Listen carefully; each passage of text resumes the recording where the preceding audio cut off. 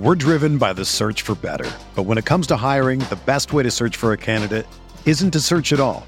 Don't search, match with Indeed. Indeed is your matching and hiring platform with over 350 million global monthly visitors, according to Indeed data, and a matching engine that helps you find quality candidates fast.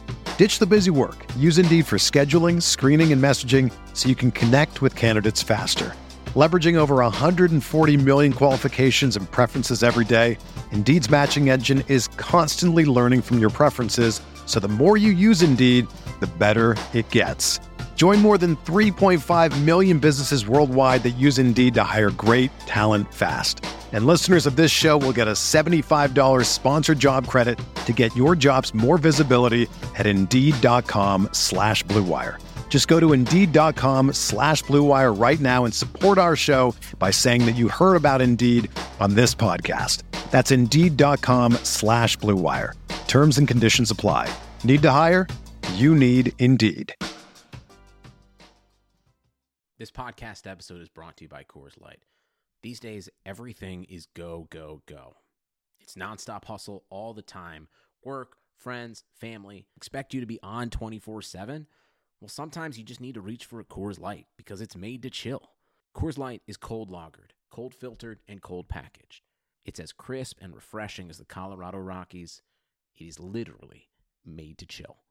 Coors Light is the one I choose when I need to unwind. So when you want to hit reset, reach for the beer that's made to chill.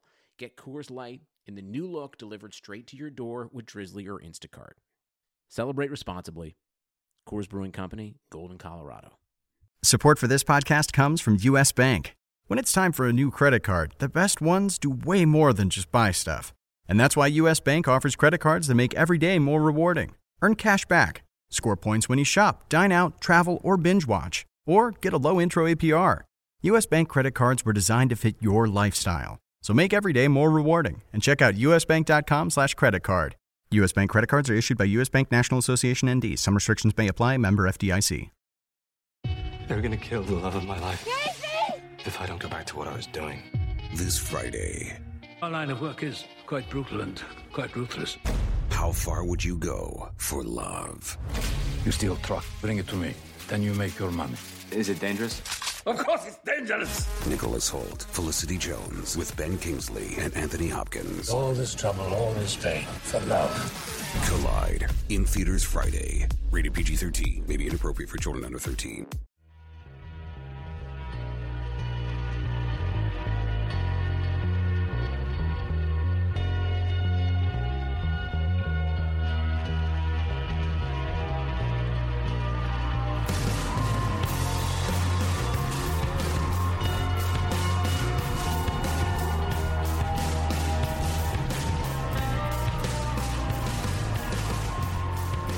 Welcome to the RotoWire Fantasy Football Podcast. Derek Van Riper here with Tim Heaney. It's Friday, week 7 of the NFL season, almost halfway to championship week, Tim. Hard to believe the season is flying by this fast. Bears-Packers happening on Thursday night. We'll break that down. We'll talk about key injuries as we approach the weekend. We're also going to take a look at some players that we like on DraftKings matchup-wise this week as well. And who knows where else the conversation will go. Before we begin, Tim, how's it going today? It's going all right. Just came back from watching some preseason basketball last night. That was a very interesting experience to see how little fans could care about, stuff that might be cool. Yes, indeed. The playoff, well, the thing is, preseason NBA is unwatchable for me, from start to finish. I can kind of have it on in the background, or I can go to the game and kind of mess around on my phone or talk to my friends and not really pay attention and feel like I'm not missing anything. But I have grown more fond of regular season NBA, and playoff NBA is good stuff. I mean, it's legitimately quality television, and I enjoy it. But yeah, preseason, wow. If the tickets are cheap or free, sure. They were free, yeah. But I hadn't been to a pro basketball game in about 10 years, and this one doesn't count. But it was cool to see the way the experience of the game has actually changed since I last went. Obviously, preseason is going to be even more exaggerated of people just kind of not really being in the game. I mean, it was cool to see Carmelo Anthony and everybody and stuff like that on the court. Nice, but people clearing out the seats in the third quarter. My girlfriend and I just went down to get Mexican food and then left before the crowd. It was it was just funny how much more people just walking around the arena just, are not really watching the game, just really enjoying just the amenities that these stadiums are giving out now, just, to distract us from the actual game itself. It's just a very interesting experience because basketball games are usually, very peppy and intense. And this one was just kind of, T-shirt cannon, but shot by a robot on the floor as opposed to members of the hype team or dance team. See, the robot would be cool, actually. So I would have loved that, I know, like a T-shirt shooting robot would be a pretty awesome feature to have. We got to talk to Jay-Z about that. Yeah, he could pull that off for the Nets. He's got the resources. I'm excited. I had a playoff soccer game last night for the team I coach. We won in penalty kicks. If you're familiar with soccer at all, you know how excruciating those tend to be, especially for an elimination game. It's one thing if it's a tournament or a quad or something like that. It's just used to decide who advances through during the regular season for something. But in the playoffs, when it's win or go home, especially, it's the worst way to go down. I've been on the other side of that. It's not fun, but a nice win last night and a quick turnaround. Nice. So if my voice cuts out during the podcast, that is a big part of the reason why. The other reason would probably be shame because I failed to execute the couch crockpot chili that I wanted to have last week. Part of it, I had a seed meeting on Sunday morning for the very game played last night, and as a result, got home too late. Kickoff was about to happen. I just decided to shack up on the couch without the crock pot of chili, and I feel like I let everyone down. I will make it up to you. I will get it done at some point, and I will provide either video evidence or at least some still photographs, Instagram, snaps, whatever people want. I don't even care what platform people want. I will deliver when this finally happens. There's got to be a hashtag of chili that you can spin this off into. We decided couch chili, right? Was the hashtag or hashtag like couch chili? Yeah, yeah. I think that's the way to go. And the secret too. I don't know if I revealed this last week. I was putting more thought into it after the episode. You need to have one of those like lunchbox sized coolers, just like the plastic ones. You put like a 6-pack of beer in there.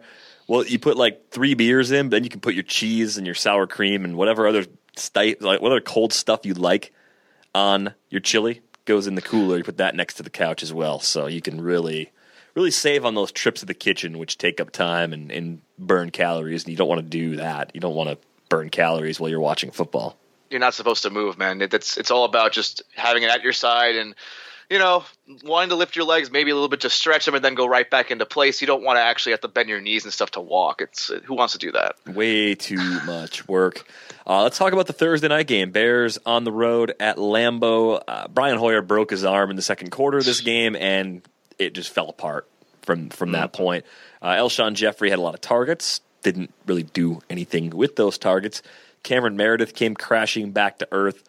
I can't really blame the struggles of those receivers on anything other than Matt Barkley playing quarterback. I mean, I just the way the Packers secondary is banged up right now, Tim. There was no reason to think that if Brian Hoyer were healthy for this whole game, that Jeffrey, Meredith, and even Zach Miller couldn't have been productive. Yeah, I think Hoyer would have eventually got it going. He did start out a bit slow from what I saw in the highlights because obviously I was at meaningless basketball instead of watching this game. 4 for 11 to start out the game with Hoyer, and then he got hurt. It's we've seen him play pretty well the previous 4 weeks. You figured they'd have a chance to do some damage fantasy wise, with the game score if it was still tight like that, and they couldn't really run on the Packers that effectively. For the most part, when he goes out, you're gonna have to write this off as just kind of a mulligan, I guess, in the sense of the receivers' fantasy season. So you shouldn't include this game in when you're looking, at past statistics of these guys. I would even use this as a shot to maybe buy low on Alshon Jeffrey, even with the Jay Cutler coming back likely. So it's a chance where you can maybe pounce on a little bit of depreciated value there. Yeah, I mean, with Cutler probably back, that makes the offense somewhat stable and similar to what it was like with Hoyer, I think. And the only drawback is if you make a trade right now for Alshon Jeffrey, you get Minnesota coming up next week. So it's a tough matchup for all the pass catchers. But coming out of the bye, they have a week 9 bye. They get Tampa, they get the Giants. Titans are a pretty good matchup. Then they get the Niners, the Lions, the Packers again, Washington in the fantasy championship week. So the schedule does open up a fair amount for the Bears coming out of that bye. So I think this is a window this week and next to start thinking about what you might want to do to acquire Alshon Jeffrey. I think he can be productive regardless of who's at quarterback, if it's Hoyer or Cutler. Hoyer's going to be down for a while. I don't know if they put him on IR, but a broken arm's going to take, 6 weeks to heal at the bare minimum? Something like that, I would think. On the Packers side of this one, actually, before we do that, the running game for the Bears, you mentioned it wasn't really good, but Kadeem Carey had 10 attempts. Jordan Howard only had 7. Carey had a 24-yard run. That boosted up his total quite a bit, 4.8 yards per tote for Kadeem Carey. Not necessarily indicative of him being a more skilled runner than Howard, but Howard really struggled to get going against the Green Bay run defense that continues to rank among the league's most efficient. I don't know if you have to look at that as a mark against Jordan Howard in terms of the lack of efficiency, but it's concerning to me that the Bears coaching staff has been using Kadeem Carey in an increased role for these last 2 games. I think so. I did kind of look at last week as a bit of a fluke, but then you realize that Josh Sitton wasn't playing in this game against his former team, and then obviously Long got hurt on the line as well, and I believe he's out for the year now. So that line, it took some hits, and that might seem like it might affect Howard a bit more than it might affect a guy like Carey, who's a bit of a bruiser on his own right. Maybe because the system fit seems to really help Howard in this case because it's a little bit of a zone blocky type of deal. And if those normal guys are out, the system might not run as well, and Howard might not be able to adapt as well being a rookie. Maybe Carey actually, with his little bit more experience in the system, maybe he's able to adapt a bit more, is my thinking. I'm not saying Carey's going to be the guy to take over fully, but maybe take a little bit of a quick look to see if you can get him for like $2 in Fab next week or something like that if nobody notices. Yeah, that could be a good cheap pickup if that has in fact shifted. And running backs on the cheap are always good speculative targets if you have that bench spot available because it takes so little for one player to emerge with a larger share of the workload in short order. On the Green Bay side, we had a running back situation in flux. You and I talked about it yesterday when previewing this game, and if Hoyer doesn't get hurt, this game's much closer. It finished 26-10. I thought the Bears would keep it within 7.5. They obviously didn't, so yet one more thing I'm wrong about. But it was Ty Montgomery leading the way in the backfield, and he kind of looks like a running back. I mean, he doesn't seem out of place playing that position. He led the way, 9 carries, 60 yards, had a 30-yarder mixed in there, and then caught 10 passes for 66 yards. A lot of those catches coming out in the flat. The Packers just finding different ways to get him the ball in space. So I really like the way he was deployed. I think the problem they might have is that he doesn't have a lot of experience running inside, and they may have to lean on their fullback, Aaron Ripkowski. Maybe Niall Davis, with more exposure to the playbook, ends up becoming a short yardage option. Maybe Don Jackson, who started the game technically yesterday, maybe he ends up being the short yardage back. But that seems like the only real weakness right now with Ty Montgomery working as a running back.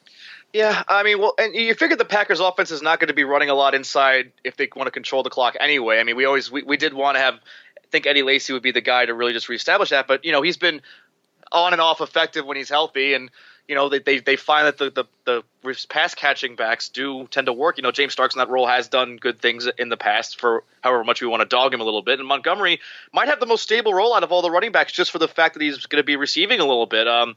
Maybe he does have third wide receiver weekly eligibility now if he's going to get all these touches. That's obviously a huge advantage there. Terrell Pryor-esque type of diversity there, but it's going to be interesting to see how Niall Davis, if they quickly able to catch him on to the offense a little bit. He's had a couple of issues with fumbles. He runs a little bit upright, which obviously was an Eddie Lacy problem as well early on in his career. So maybe, Jackson's a guy that's kind of, in between. He's a little bit raw in that sense. So it's going to be an interesting battle between Jackson and Davis. I think Montgomery, like you said, is the safest of these three that's going to really get these touches. Randall Cobb had 5 carries for 21 yards, but it really was the Montgomery show out of the backfield. And then, of course, the 10 catches, like I mentioned, back-to-back games with 10 receptions. If you're in a full-point PPR league, the way he's been used, 25 targets in these last 2 games now against the Bears and against the Cowboys, Montgomery was gold as a pickup if you were able to land him in a league like that. Randall Cobb, 11 for 95 and a TD, narrowly missed another TD, just didn't get his second foot down on a catch in the first half. I mean, I feel like every week I'm looking at Randall Cobb kind of under a microscope because I've got him a few different places, and he looks like he's on the verge of even bigger games than what he's been doing now in these last 2 weeks. Yeah, well, I think the circumstances are actually going to help him right now because, with these struggles of the passing game, Montgomery gets a boost, but I think also Randall Cobb gets a boost. The Packers do need a way to move the ball quickly, like a substitute for a running game that they don't have right now, and Cobb's going to, right along with Montgomery, have a positive, recipient of more looks that way. So, 11 catches, 95 yards, that's pretty much a Randall Cobb style of game, at least for what we've seen in the last 2 years when this offense can't push the ball downfield effectively. So PPR leagues, you're looking at Cobb, you're like, oh, wow, I might actually get my value that I paid for him the rest of the way now. So I'd be a little bit more excited about Cobb at this point. It's trending that way. And Davante Adams, who left Sunday's game with a concussion, comes back with 13 catches, 132 yards, and 2 scores on 16 targets. Like that, that's insane. That's surprising. In all of this, Jordy Nelson was very quiet. 1 catch, 9 yards, 4 targets. Just a game plan shift. I don't know if you want to look at that as a week-to-week sort of trend. I mean, you could see Nelson maybe getting 10 to 12 targets more often than not. Maybe Adams being closer to 10. Montgomery being a little closer to 10, and Cobb maybe being the guy that actually leads the way. I do think the way they're built right now favors Cobb's skill set. Aaron Rodgers lost a fumble again in this one. The Bears pounced on it for a TD, their only score of the game outside of a field goal.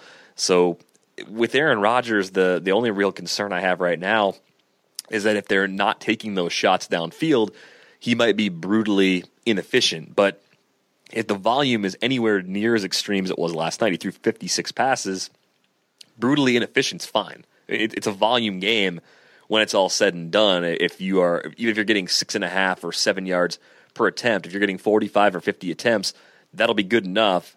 And if you can't run the ball, you're going to be throwing the ball in close, and we certainly trust Rodgers to make good decisions in the red zone. So his value seems to be stabilizing, but at the same time, I don't think he's the top 3, top 4 quarterback I expect him to be coming into the year. I think he's more likely to fall between 7 and 10 among quarterbacks more often than not.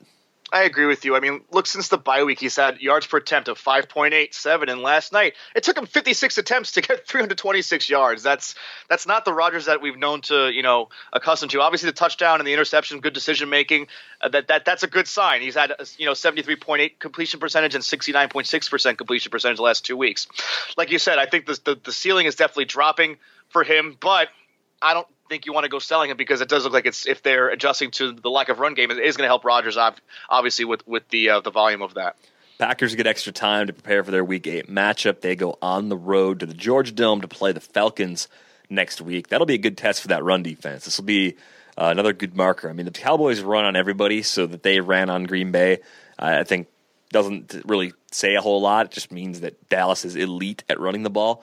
But Atlanta runs it well also. And if Green Bay can slow down the likes of Devonta Freeman and Tevin Coleman, that would really kind of go a long way towards pushing me to believe in this run defense as a truly standout unit. Yeah. Well, you figure that the way that you can use a barometer of this game was the Broncos when they matched up Devonta Freeman and Tevin Coleman, the linebackers, a lot. I'm not sure they'll take that same approach this time because, the Packers not necessarily having that same secondary that Denver had that you would think you'd have to adjust like that. So maybe a little bit more of a different game plan with just, maybe getting them out in space somehow, just maybe like some outside sweeps or something like that. Because, the Packers defensive line is stellar when it comes to run stuffing. I'm not sure I could say the same about the linebackers, though.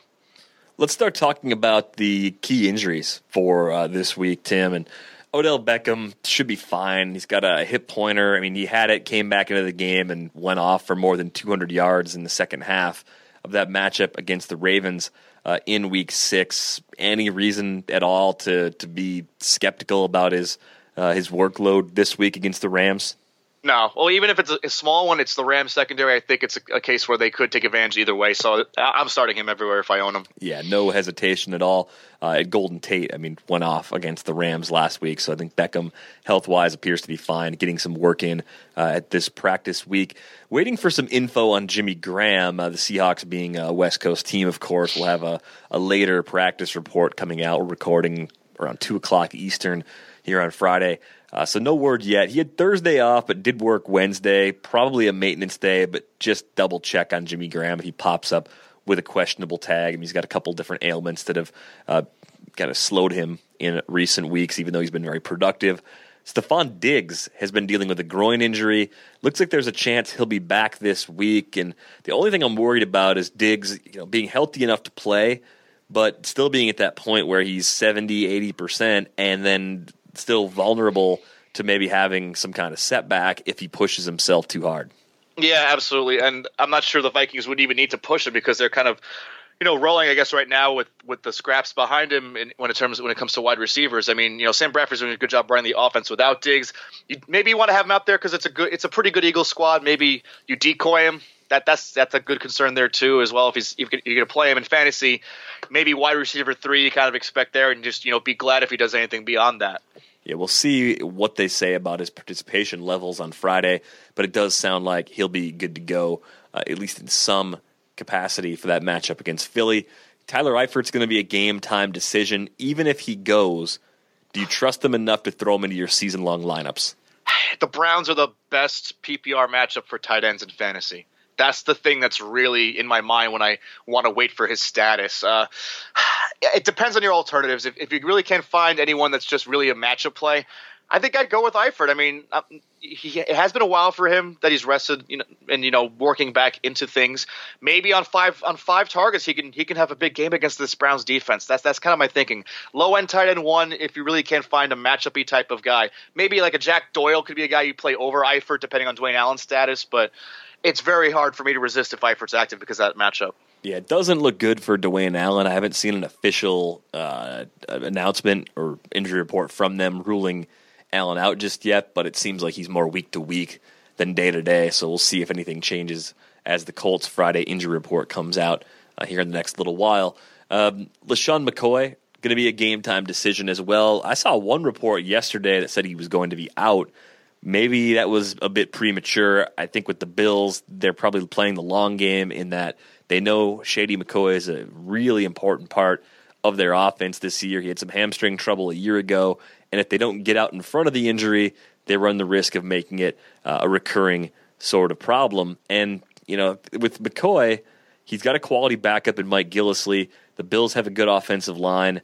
It's an early kickoff on Sunday, so McCoy owners will know. And if Gillislee's available in your league and you're a McCoy owner, pick him up right away just so you have him at the ready.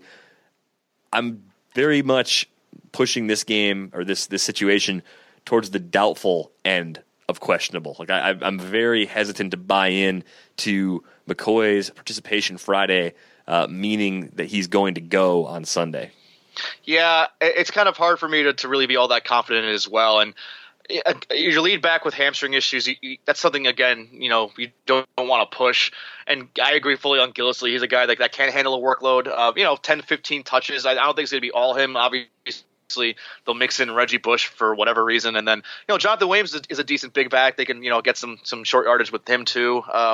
So, yeah, McCoy, another one, flex expectations until you really know what his deal is. But it's hard for me not to start him if he does play, if I'm really, really strapped for warm bodies right now. Yeah, if McCoy is going to start for season long, I'd use him. For DFS, I wouldn't, because I would dial back the workload expectations. But even half or 2/3 of a workload for McCoy is probably good enough in season long to turn him loose.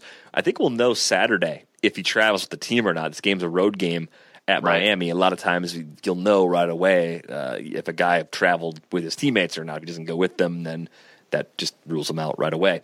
Deshaun Jackson, questionable. He is dealing with a shoulder injury, I believe. Great matchup this week against the Lions, too. So if he's out there, I really like him. And with the injury, he might be a little bit lower owned than some of Washington's other pass-catching options against a very, very soft Detroit secondary. Yeah, I mean, I worry a little bit about Darius Slay following him. That's the one concern I might have. And obviously with Jordan Reed out, they're going to move to take out Jackson as a top threat if he's active. So, I don't know, maybe it's a Pierre Garçon or Jameson Crowder day more so if those guys are, in line for more targets. But, Jackson obviously can break, a big play off anybody, I think. So, definitely startable, not necessarily guaranteed for a home run now. If Reed were playing, I would love Djax because they'd take more defensive attention away from him, I would think. Yeah, Reed has officially been ruled out, so we'll see more Vernon Davis this week. I thought we might see some more Niles Paul, but Davis outsnapped him by a pretty wide margin. And if you're looking for your low-end, cheaper tight end in DFS, Vernon Davis is a good option there, but kind of fits into the conversation before. If you're looking at Eifert and Jack Doyle and Davis as your options, I mean, Davis against the Lions might not be a bad play. Well, the Lions have been a great matchup for fantasy tight ends all year, so absolutely. I think I would have to lean Davis there as well. Really the gift that keeps on giving. The Terrell Pryor situation doesn't look great. He's considered questionable, also in the game time decision boat. Without Terrell Pryor, I just don't see a scenario in which the Browns keep that game within 10 points. Yeah, I mean, we talked about this on the podcast yesterday, picking that game. It was obviously one where you would take the Cincinnati points, I think, if especially if Pryor doesn't play. And he's the catalyst right now that makes all that go, regardless of which position he's playing. So absolutely, he's the key to any chance that Cleveland would have. And I'm with you. I can see no clear path if they don't have him. The watchability for that game just tanks, goes from low to lowest, I think, if Pryor doesn't go. Joe Flacco, been dealing with a shoulder injury. He's going to be okay, it appears. He was back on the field Friday, at least in a limited capacity. Keep a close eye on it just in case, but gets a nice matchup against the Jets. And I know the Ravens passing game hasn't been very efficient in recent weeks, but if they're going to get well, doing it against the Jets is really the only or the best possible time for that to happen. No, absolutely. I mean, I do worry a little bit about I mentioned yesterday also about the Jets' defensive line kind of getting a little bit under Flacco's skin. But if he's ready to go, and he'll have time to go deep a little bit here. Wallace and Perriman, I think even without Steve Smith playing, I think it's enough for Flacco to do a little damage there. Obviously, their massive amount of tight ends can really do some work in the middle of the field as well. Carlos Hyde, unlikely to play. I think he's considered doubtful without even the official injury report being out.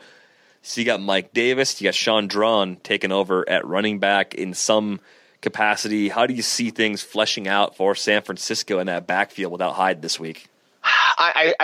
This week it might be more Drawn actually, because we talked about that as going to be maybe shootout. So I don't know if Davis is going to be doing enough or getting enough touches this week to really make a huge fantasy presence, maybe flex worthy. But I think that the fact that Drawn is the PPR friendly guy is going to help him a little bit more in the sense that he'll be on the field for more passing downs. Yeah, I think that's always the appeal with him is that Mike Davis seems to be sort of limited as far as what he can do, and Drawn has more of that well-rounded back sort of skill set. Interesting note that just scrolled by. This is from the Chiefs. Jamal Charles listed as questionable for the game against the Saints. He's got some swelling in his surgically repaired right knee. I mean, if you're the Chiefs, you probably don't want to risk it. You just want to go ahead and back off him and just kind of play it by ear for the next couple of weeks and lean on Spencer Ware. Can you get Nile Davis back just in case too? What terrible timing for that! Oh my God! I don't think they want Nile Davis back. No, I know, just for security's sake.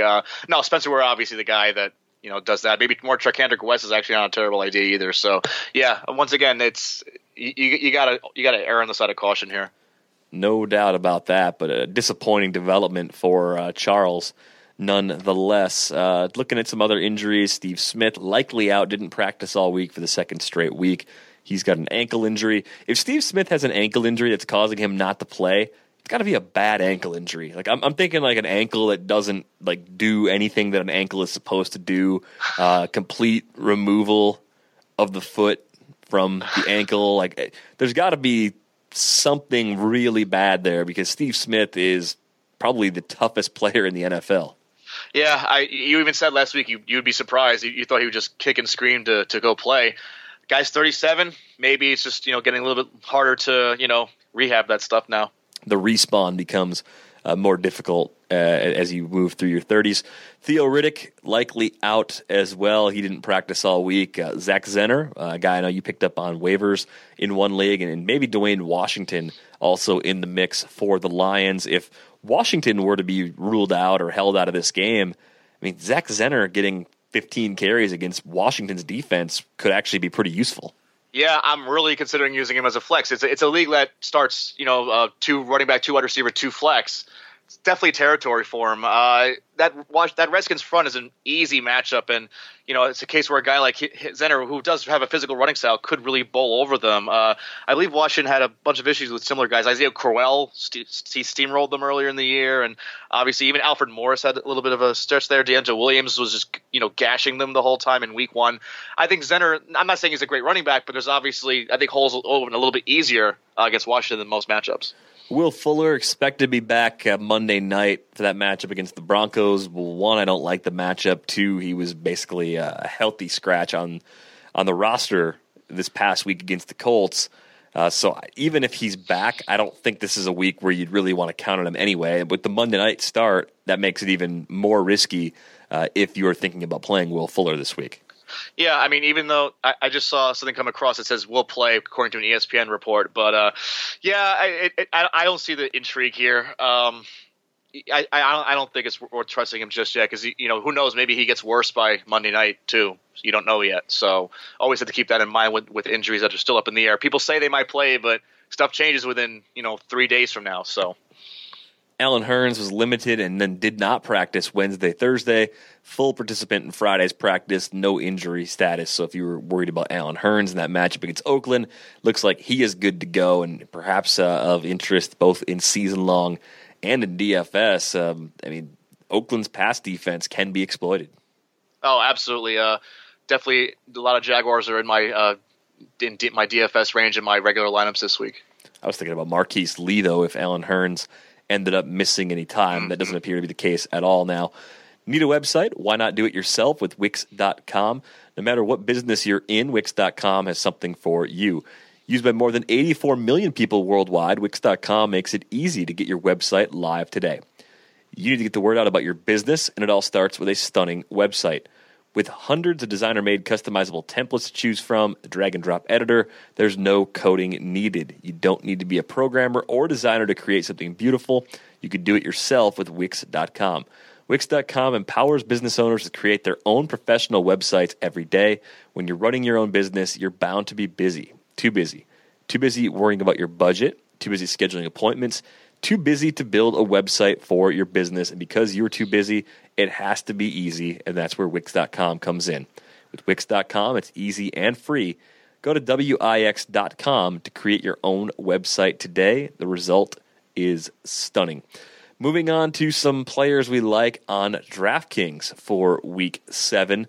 And starting at the quarterback position, I think the pricing on quarterbacks is really soft. I mean, you could go Kirk Cousins against the Lions with plenty of budget to spare, and I think he's going to be heavily played on both DFS sites. I think we're going to see big ownership numbers on Cousins pretty much universally with the Lions being on tap. But the player I kept gravitating towards the most at quarterback this week is Jameis Winston. He's $5,900, same price as Cousins, good matchup against San Francisco, and it just feels like he might be, half the ownership rate that Cousins ends up getting on Sunday?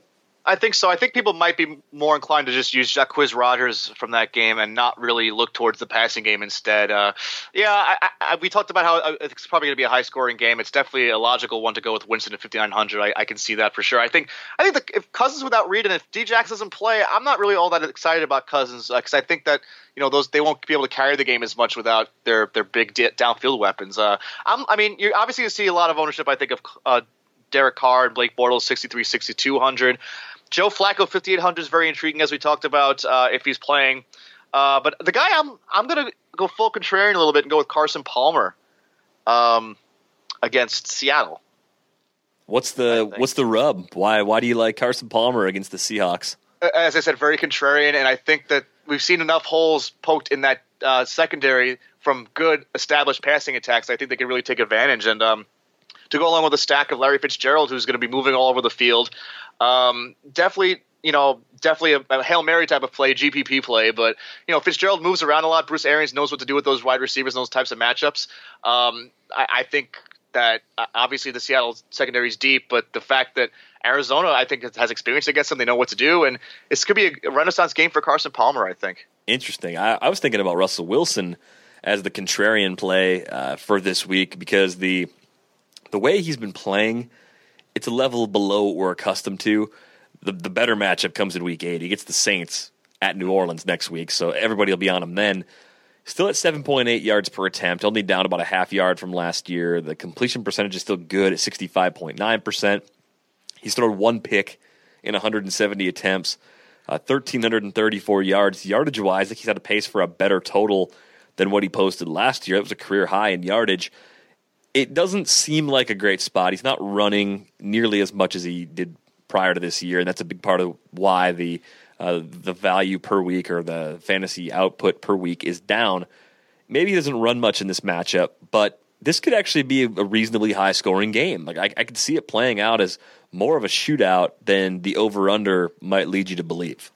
Yeah, I think there's merit to that. I'll definitely agree there. He's $1,000 more expensive than Carson Palmer, and we talked yesterday about how the matchup of the Cardinals D-line versus Seahawks O-line. I said that worries me a little bit, and obviously Wilson not being able to scramble as well is kind of in the front of my mind there.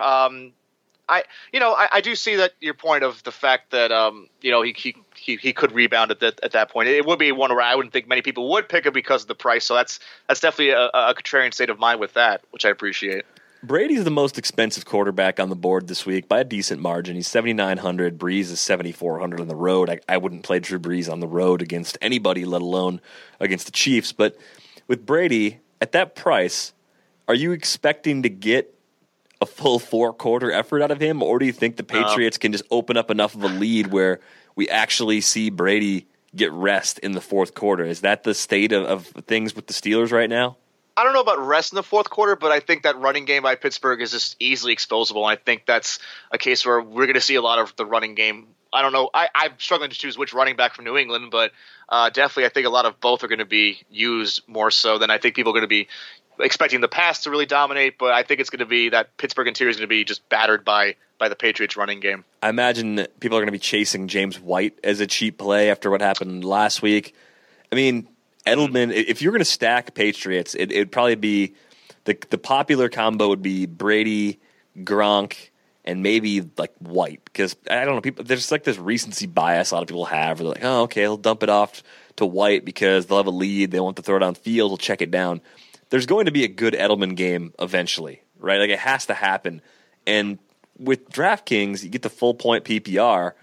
That's the format where I want Edelman anyway, because if he hauls in 8 or 9 catches for 70 yards, that's a good game in and of itself at 6,500. If he finds a way to score once or possibly twice, then I think you really end up in a spot where he's a pivotal player in a big contest who really might not be ridiculously highly owned. Yeah, you're probably right there. And I mean, Edelman obviously it's an against the grain pick, and those usually pay off if you pick the right spots. I think it is more of a LeGarrette Blount being the safe, clock eating type of back this week. Because if the White and Edelman targets do fluctuate week to week between them, it usually seems like Blount's the guy that's going to really just move the chains with that. And we've seen some big backs go on the Steelers this year, and I think Blount's going to fill that role. Yeah, with Blount, it seems like 15 carries would be the floor in this matchup. 20, 22 might even be within reach. Other quarterbacks to consider, I mean, Matt Ryan, as good as he's been, I feel like people aren't really giving him a lot of credit yet, but I thought Denver and Seattle would really be the turnaround for him and kind of the regression to the mean. 7,200, not a bad price. The highest over-under of the week is the Falcons-Chargers matchup. Falcons are favored by, I think, 6 or 6.5 in that one as well. What's your interest level in throwing Matt Ryan lineup together? Well, I mean, obviously with Jason Verrett out for the year, the Chargers secondary is supposed to be one that's easily rolling over against quarterbacks. They haven't been really tested that much. Actually, Trevor Siemian failed to do a lot with 50 attempts last week, but obviously Matt Ryan much more explosive. And do you do the Matt Ryan Julio Jones stack, or do you pick off one of the running backs, which San Diego also has been pretty weak against? It's very much, I think, a lot of lineup constructions involved to which side you want to pick there. I think Ryan and Jones might be the safer one, though. Yeah, the Ryan and Jones, I think, might be, for what they're capable of doing, lightly owned. Whereas Freeman, I think, is going to be a very conventional sort of play, looking at the fact that it's a high-scoring game. He does catch a good share of passes. He's been good as a runner. They're expected to score a lot of points. I mean, like and San Diego's run defense is bad. So the game flow sets up in a way where it's easy to see this being a big week for Coleman and Freeman. But I could see Freeman being almost more popular than Ryan and Jones because cost is going to be a pretty big factor. What about the other side of that matchup? What's your interest level in Phillip Rivers going up against the Falcons? Well, Falcons are, even more established this year. They've been a very friendly matchup to quarterbacks that can actually take advantage. I'm not counting Paxton Lynch and a depleted Russell Wilson, I guess, last week.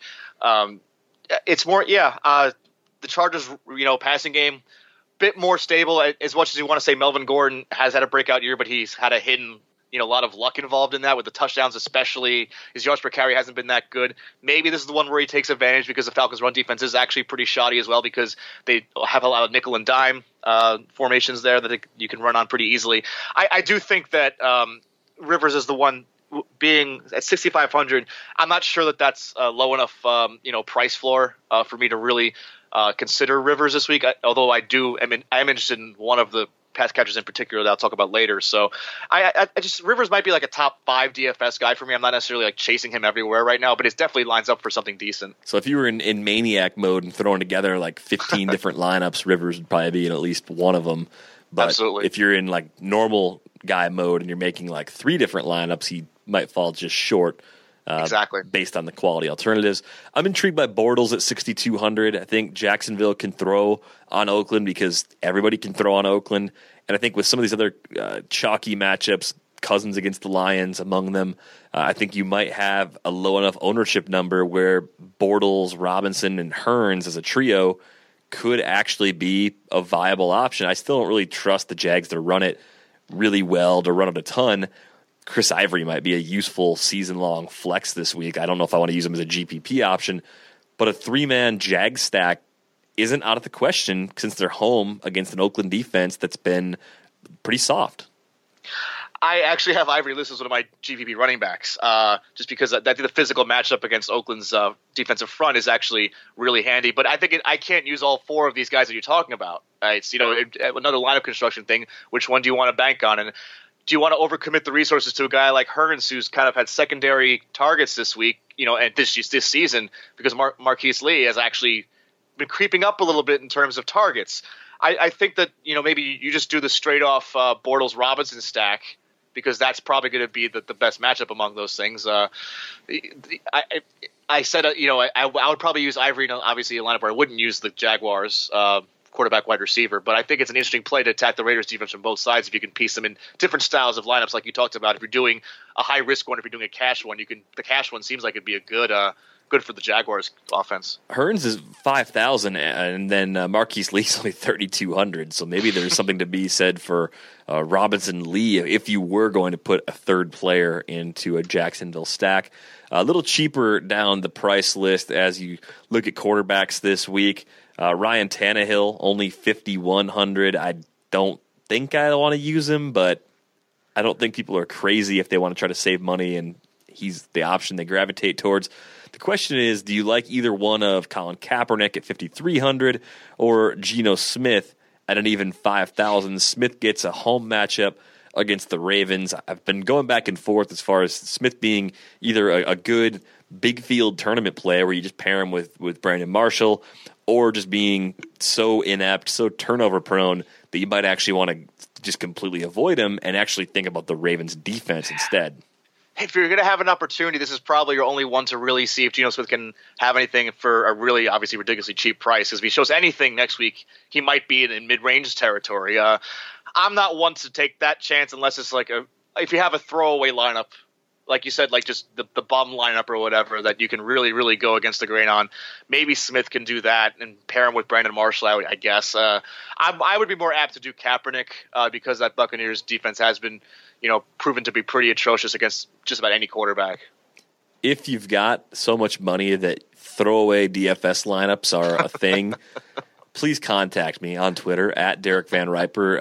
I have a donation opportunity for you. It's not to me personally, but I'm always looking for a little help on the fundraising front. So just something to keep in mind if you're like, I've got an extra $100 laying around. Let me throw some Geno Smith lineups in there.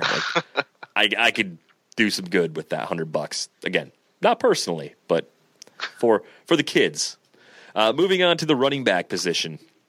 Le'Veon Bell up at 8,000.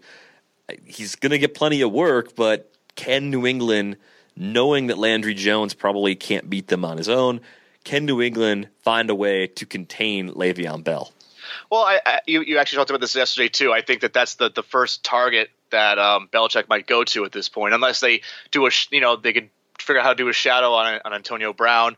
Landry Jones obviously limited just about any skill he can do, unless he's learned a lot that we don't know about since then. I think Bell at 8,000 a little too risky for me if you're going to go spending on running backs high. I think there are a lot better running backs that you can spend on than Bell this week for a little bit more of a discount. Yeah, that's the thing, is you're not getting any sort of no Big Ben on the field for the Steelers discount with Le'Veon Bell just yet. Right. Once that happens, I think you can start to make more of a case for it. Looking at some of the other options, I mean, David Johnson at 7,400. Between the two, I'd rather save the 600 and play David Johnson against Seattle than play Bell against New England. But then DeMarco Murray at 7,200, probably going to be the chalky option of the top four running backs, but it may be worth paying up for him because the Colts are atrocious against the run. No, absolutely. I think those are my two exact listings for the top of cash games. Definitely, the floors are really high, even for those prices. I don't hate Kristen Michael at 6,700 either. That could actually work out just fine. But we mentioned Devontae Freeman before at 5,900. Might be a reasonably high ownership number. You can get Spencer Ware at 5,800. And with Jamal Charles dealing with some swelling in his knee, who's to say that Charles even plays at all? Yeah, that's a huge piece of news right there for this. Absolutely. And late week stuff like that just turns the tides crazily. And yeah, against the Saints, Ware is going to be probably chalk though at this point. Is this a week where even in DFS you start thinking about Tevin Coleman, given the high over-under, given the Chargers' defensive woes? Like 4,900 is not cheap by any stretch, so the ownership rate might be reasonably low. Again, I'm always trying to find different ways to get players into my lineup that the masses don't really want. You want at least one or two really low-owned players if you're going to enter the Millie Maker with the hope of coming away with anything near the top prize. Coleman at 4,900. I mean, is it worth thinking about, or is it better off? Are you better off just going after a volume player like a Terrence West at 4,800, for example, or even Matt Forte on the other side of that matchup is 5,000. Like the touches for those two players seem to be more guaranteed than the volume is for Tevin Coleman right now. Well, you figure we're buying if you're making a lineup with the high floor guys of Johnson and Murray, which I don't know, not really the biggest Millie Maker profitability there, but Coleman is as a flex option is a nice compliment, I think, for the upside in the fact that you might stand out that way. It's like you said, it's a high enough price where it might. People have more people fade away because you said guys that might be more involved are a little bit cheaper, and like I said, and I'll get to I'll mention the guy that's probably going to be owned just about everywhere, Jacquizz Rodgers against the Niners at 4,300. That's obviously one that's going to be heavily owned, and that's one that you might want to fade if you want to separate yourself from the pack. So maybe Coleman is a guy that people are like, he's the number two. Who knows? Maybe it will be a Matt Ryan, Julio Jones game.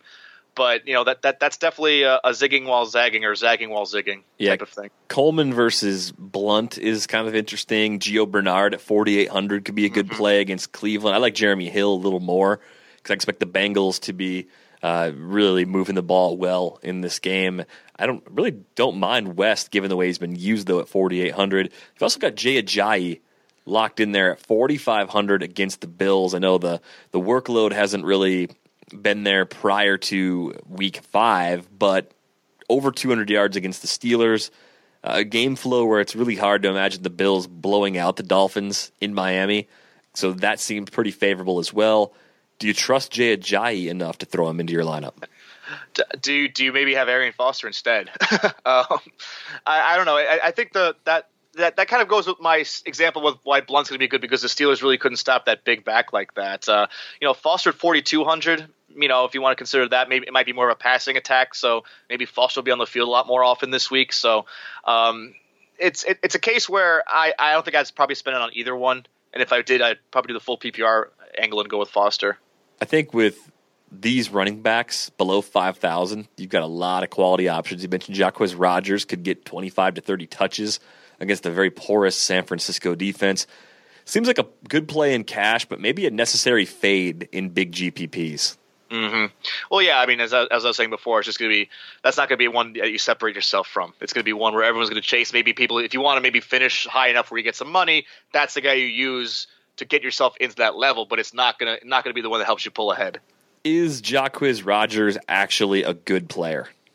He's in a really good situation. That's what we kept saying the last couple of weeks, just the fact that he has the history with Dirk Cutter on offense from their Falcons days. He touched the ball 35 times last time he played, coming off the bye. You figured that he'll be used. I don't want to say similarly, but definitely 20 or so touches. It's a pretty reasonable expectation.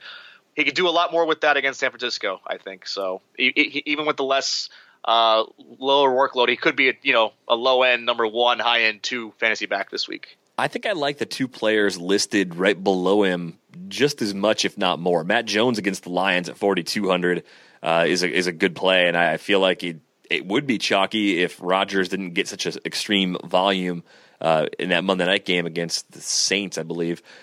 But Jerick McKinnon, facing off against an Eagles defense that is surprisingly poor against the run, I know he's not going to get goal line carries because Asiata's there. He's averaged 18 carries per week for the last 3 games, and he does catch the ball out of the backfield. So you're probably talking about a 20-touch workload in a spot where Minnesota should be just as capable of putting up points against the Eagles as the Bucs are against San Francisco. I think that the Eagles defense has been a little bit of an enigma this year. They've looked better than they have been. I think that Y9 defense, if it's the right matchup, it can look very studly. And they had a little bit of issues actually with the run earlier in the year because guys like Isaiah Crowell and even Jeremy Langford got touchdowns off them. Matt Jones ran all over them last week.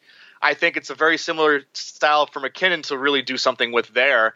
I'm with you. I think McKinnon could be pretty sneaky at this point just because that the statistics probably don't reveal how Philly might have difficulty against that offense, which runs pretty well. Even with the running backs struggles they've had, I think Bradford can direct things pretty well. I have to have at least one lineup with McKinnon in it. I think Matt Jones will be in more than one of my lineups if I've got multiple lineups going on DraftKings. I mentioned Jeremy Hill before at 4,000. He's in the mix for an RB spot or even a flex spot this week with the matchup against Cleveland. Is there anybody else below 4,000 at running back that you're interested in? Well, I'll just throw Chris Ivory's name out there. I'll disagree with you on the fact that I think that the Oakland front is going to be really vulnerable against the Jacksonville ground game. Could it be Eldon? Maybe, but if they get in a groove with Ivory, I could see him really taking over that backfield this week and just kind of controlling the clock with them. Ivory at 3,400. There's a lot of profit potential there. If Shady gets ruled out, Mike Gillislee is 3,000. Like that's going to be he's that low. Wow, that's going to be the spike play based on the Shady game time decision on Sunday. Yeah, probably, but everyone will probably do it. So might still that to me is like less fadeable than the matchup we were talking about before when we were looking at it was the Jacquizz, yeah. I think on FanDuel it was different. Like Jacquizz Rodgers is maybe cheaper or the same as Gillislee, but a $1,300 difference on DraftKings is a pretty big jump. Let's take a look now at wide receiver.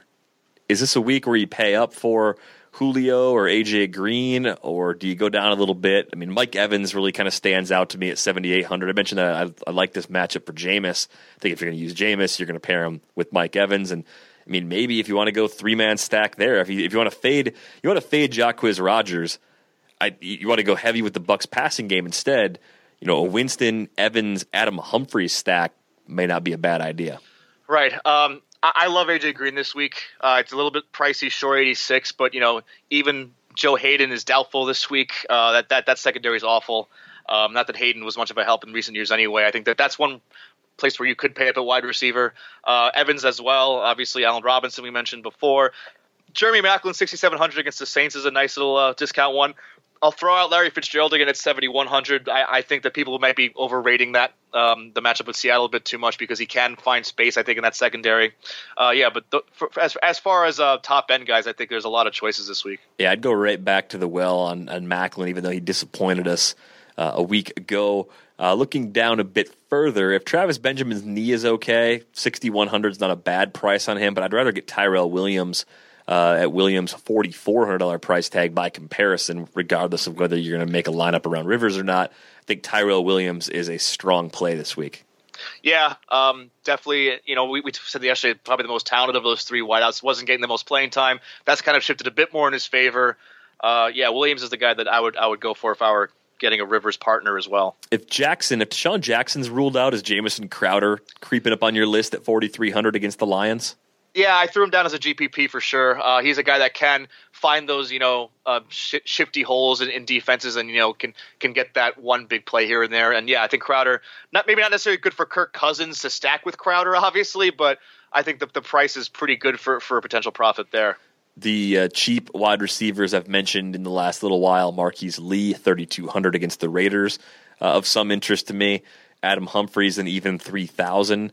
Tyler Boyd gets the Browns, but I don't know if I like the volume situation there week to week enough to throw him out there at 3,000, but that's a tempting price.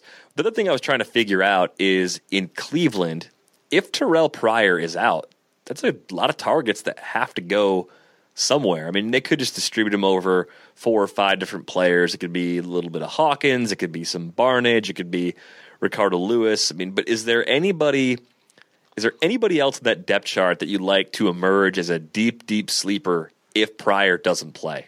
I think Ricardo Lewis intrigues me a little bit watching him play. He's got a little bit of a smoothness to him, 6'2", 215. That's the guy I think might be able to do a little bit something if there's no Pryor. Maybe he gets you like 5 for 60 or something like that. Maybe he gets in the end zone because he's got that little bit of height to him there. Maybe Gary Barnage does.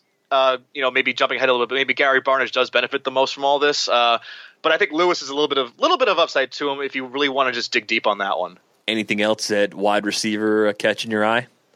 I'll mention maybe I would say the Ravens receivers with Steve Smith unlikely to play. Wallace at 5,800, and if you want to go deeper, Brashard Perriman at 3,500 against that Jets. They've had a couple of deep players burn them. Some fast receivers just torch that secondary. I think Perriman, if he gets enough snaps, could have a 2-touchdown game, I think, with at least one long score. And I'll throw out my ultimate low-end guy. If Jordan Matthews doesn't play, Dorial Green-Beckham, $3,000 against the Vikings. Yeah, the Dorial Green-Beckham hype train will pick up a little steam Sunday if we find out that Jordan Matthews isn't going to go. I don't know if that's like a likely possibility or even just kind of a remote one, but worth keeping an eye on either way. At tight end, Gronk, 7,200. Fade him or play him? I think there's enough guys. I'm going to go cheap at tight end again. I don't care. I know he had the big week last week. You're paying up for the big week. Obviously, there's huge price disparity. I'm not gonna spend that money this week on him. I have other options. Travis Kelce at 5,300 might be one of the higher owned tight ends this week. I would say with a fair amount of confidence that will likely be the case. But then you got Delaney Walker, who let me and everyone else down last week at 4,900 with another good matchup against the Colts. Can you go back to the well on Delaney Walker if he burned you last week? I don't want to trust the Titans passing game as much as I want to trust the running game most weeks. And obviously Walker would be the guy I would target for Tennessee. It's inconsistent for me, even though the price is not bad. If you want to go do it, sure. I'm gonna keep digging deeper here. The players I like this week are Hunter Henry at 3,600 and Kyle Rudolph at 3,500. Like those two guys both, I feel like should cost $1,000, if not $1,500 more than they cost right now. Yeah, those are my top two as well. I'll throw Dennis Pitta in there as a little bit more top end option as well if Flacco's good to go. Are you interested though in Barnage if Pryor's ruled out? Mm-hmm. For one of my lineups, I probably would do that. As I said before, he'd probably be the one to lean on without Pryor. So his price was it was pretty good at 32. Yeah, I'd probably rank him over who'd I just say? I'd rank him over Pitta. I rank him over Pitta probably. Yeah, over Pitta. Yeah. Vernon Davis at 2,900 could be interesting against the Lions. Cameron Brate at 2,900 should be low owned against the Niners. I mean, tight end is much easier on DraftKings than it is on other sites. They do a good job of really deflating the prices of players at that position, and with the full point PPR too, you're just not as concerned about getting a TD as you are about just getting someone who's going to get you 7 or 8 targets and probably haul in 5 or 6 of them. Yeah, definitely. The matchup does not really inflate these as much as other sites. I'll definitely agree with that. Defenses this week. Anything that you're chasing consistently? A couple teams that maybe you're going to have in across your lineups. How are you going at it with defenses? Well, the Ravens are probably going to be number one on everybody's mind against Geno. 1, 2, 3, 4, 5, 6. They're the 9th ranked defense in terms of price. I think that's good enough to really trust them, even if it's going to be a chalky pick at 2,800. I do kind of like that gig there. Or maybe you can go with the Jets as well if Joe Flacco doesn't start, or even if he does, to go really against the grain there. Yeah, that Ravens matchup is going to be a big one. What about the Patriots going up against Landry Jones? Is that going to be a pretty heavily owned defense as well? Oh, look at that! Yeah, they're priced rather cheaply. These had to be made before the Big Ben diagnosis came out, right? So yeah, I think so. All right, that's pretty good. I did not expect them to be that low. How about the Titans against the Colts? I mean, the Colts could put up points, but the Titans have a pretty good secondary. They got a pass rush capable of getting to the opposing quarterback, and Andrew Luck's behind a pretty bad offensive line. Are the Titans in the mix? Yeah, I think so. They got enough of a pass rush and penetration with that defensive line. The Colts' offensive line obviously hasn't done a great job protecting Andrew Luck. Maybe Luck won't be able to get the ball downfield as much this time. Yeah, so a couple viable options as you look at the defenses and special teams. It's funny, the special teams is like the lost element of this. I mean, it's even harder to predict what's going to happen on special teams than it is with the defense in any given week, but it's not like I look at teams and go, well, that team has a good return guy, so they're a little more likely to bust off a big play on special teams. Like it never crosses my mind like that. You miss those days of Dante Hall and Devin Hester at the height of their powers, I guess. Yeah, I mean, I guess the Rams would be like that. They're not part of the slate, well, along with the Giants because of the London game. So for the main games anyway, like they're just not options. Mm-hmm. So if you're playing the Millie Maker, sorry, no Rams. No Giants. Are you getting up to watch that game? Well, yeah, I'll probably go up and watch it with my dad a little bit because he's a Giants fan, so he'll want to do that. Okay, well, it's not as bad for you on the East Coast as it is for anybody else in the country, time zone wise. I mean, 8:30 though on a Sunday. It's not what we're looking for. I'll be tweeting early anyway for us, so I'll have to get a little bit of that up, and then maybe I might just take a quick nap after that or something while the first half's going on, because it probably be pretty easy to sleep during that game. Yeah, the 8:30 to 10 o'clock nap might happen, and then the wake up and kind of recycle for the real start to the week. I mean, the London games, to me, they're just kind of a pain. Like I don't like them. Like I don't see any benefit to myself having a fourth game to watch on during the day. I think taking players out of the DFS pool is bad. I would assume viewership numbers are bad. Maybe globally they're good, and that's why this keeps happening. But I really want these London games to stop. Yeah, at least as far as earlier kickoffs go. If they want to play a night game in London that kicks off at 1 o'clock Eastern, great. No problem at all. Yeah, but you're going to compete with the soccer schedules there? Yeah, I guess that would be it, right? Like it would be competing with Premier League. Mm-hmm. And the fact that even I don't know, the London thing, it's a nice idea, but for our sake and for the sake of the league, and to talk about expanding to London, that's such a dumb idea. I don't get that at all. Players are no one's gonna want to play and live in London and have to travel everywhere else on this side of the pond for that part of the season. That's going to be that's probably going to be just as bad for injuries as most any other factor. That would be a lot of wear and tear having to do that. I always thought if they put a team in London, you'd want to put two teams in there just to have like a built-in rivalry, and then you could have teams that go and play like one London team 1 week, stay, play the next one. Then when they make road trips, they play two back-to-back away if they have to go anywhere further than like the East Coast, just to really cut down on that. I mean, there's some ways they could try to make that work, but I don't trust the NFL to get that right. That's a nightmare scheduling wise. That would just be that would throw everything off, I think. And they already have enough challenges with what they're doing now. They already are terrible at making schedules. They really are. That's going to wrap things up for this episode of the RotoWire Fantasy Football Podcast. Nick and I are back with you on Monday. Have a great weekend.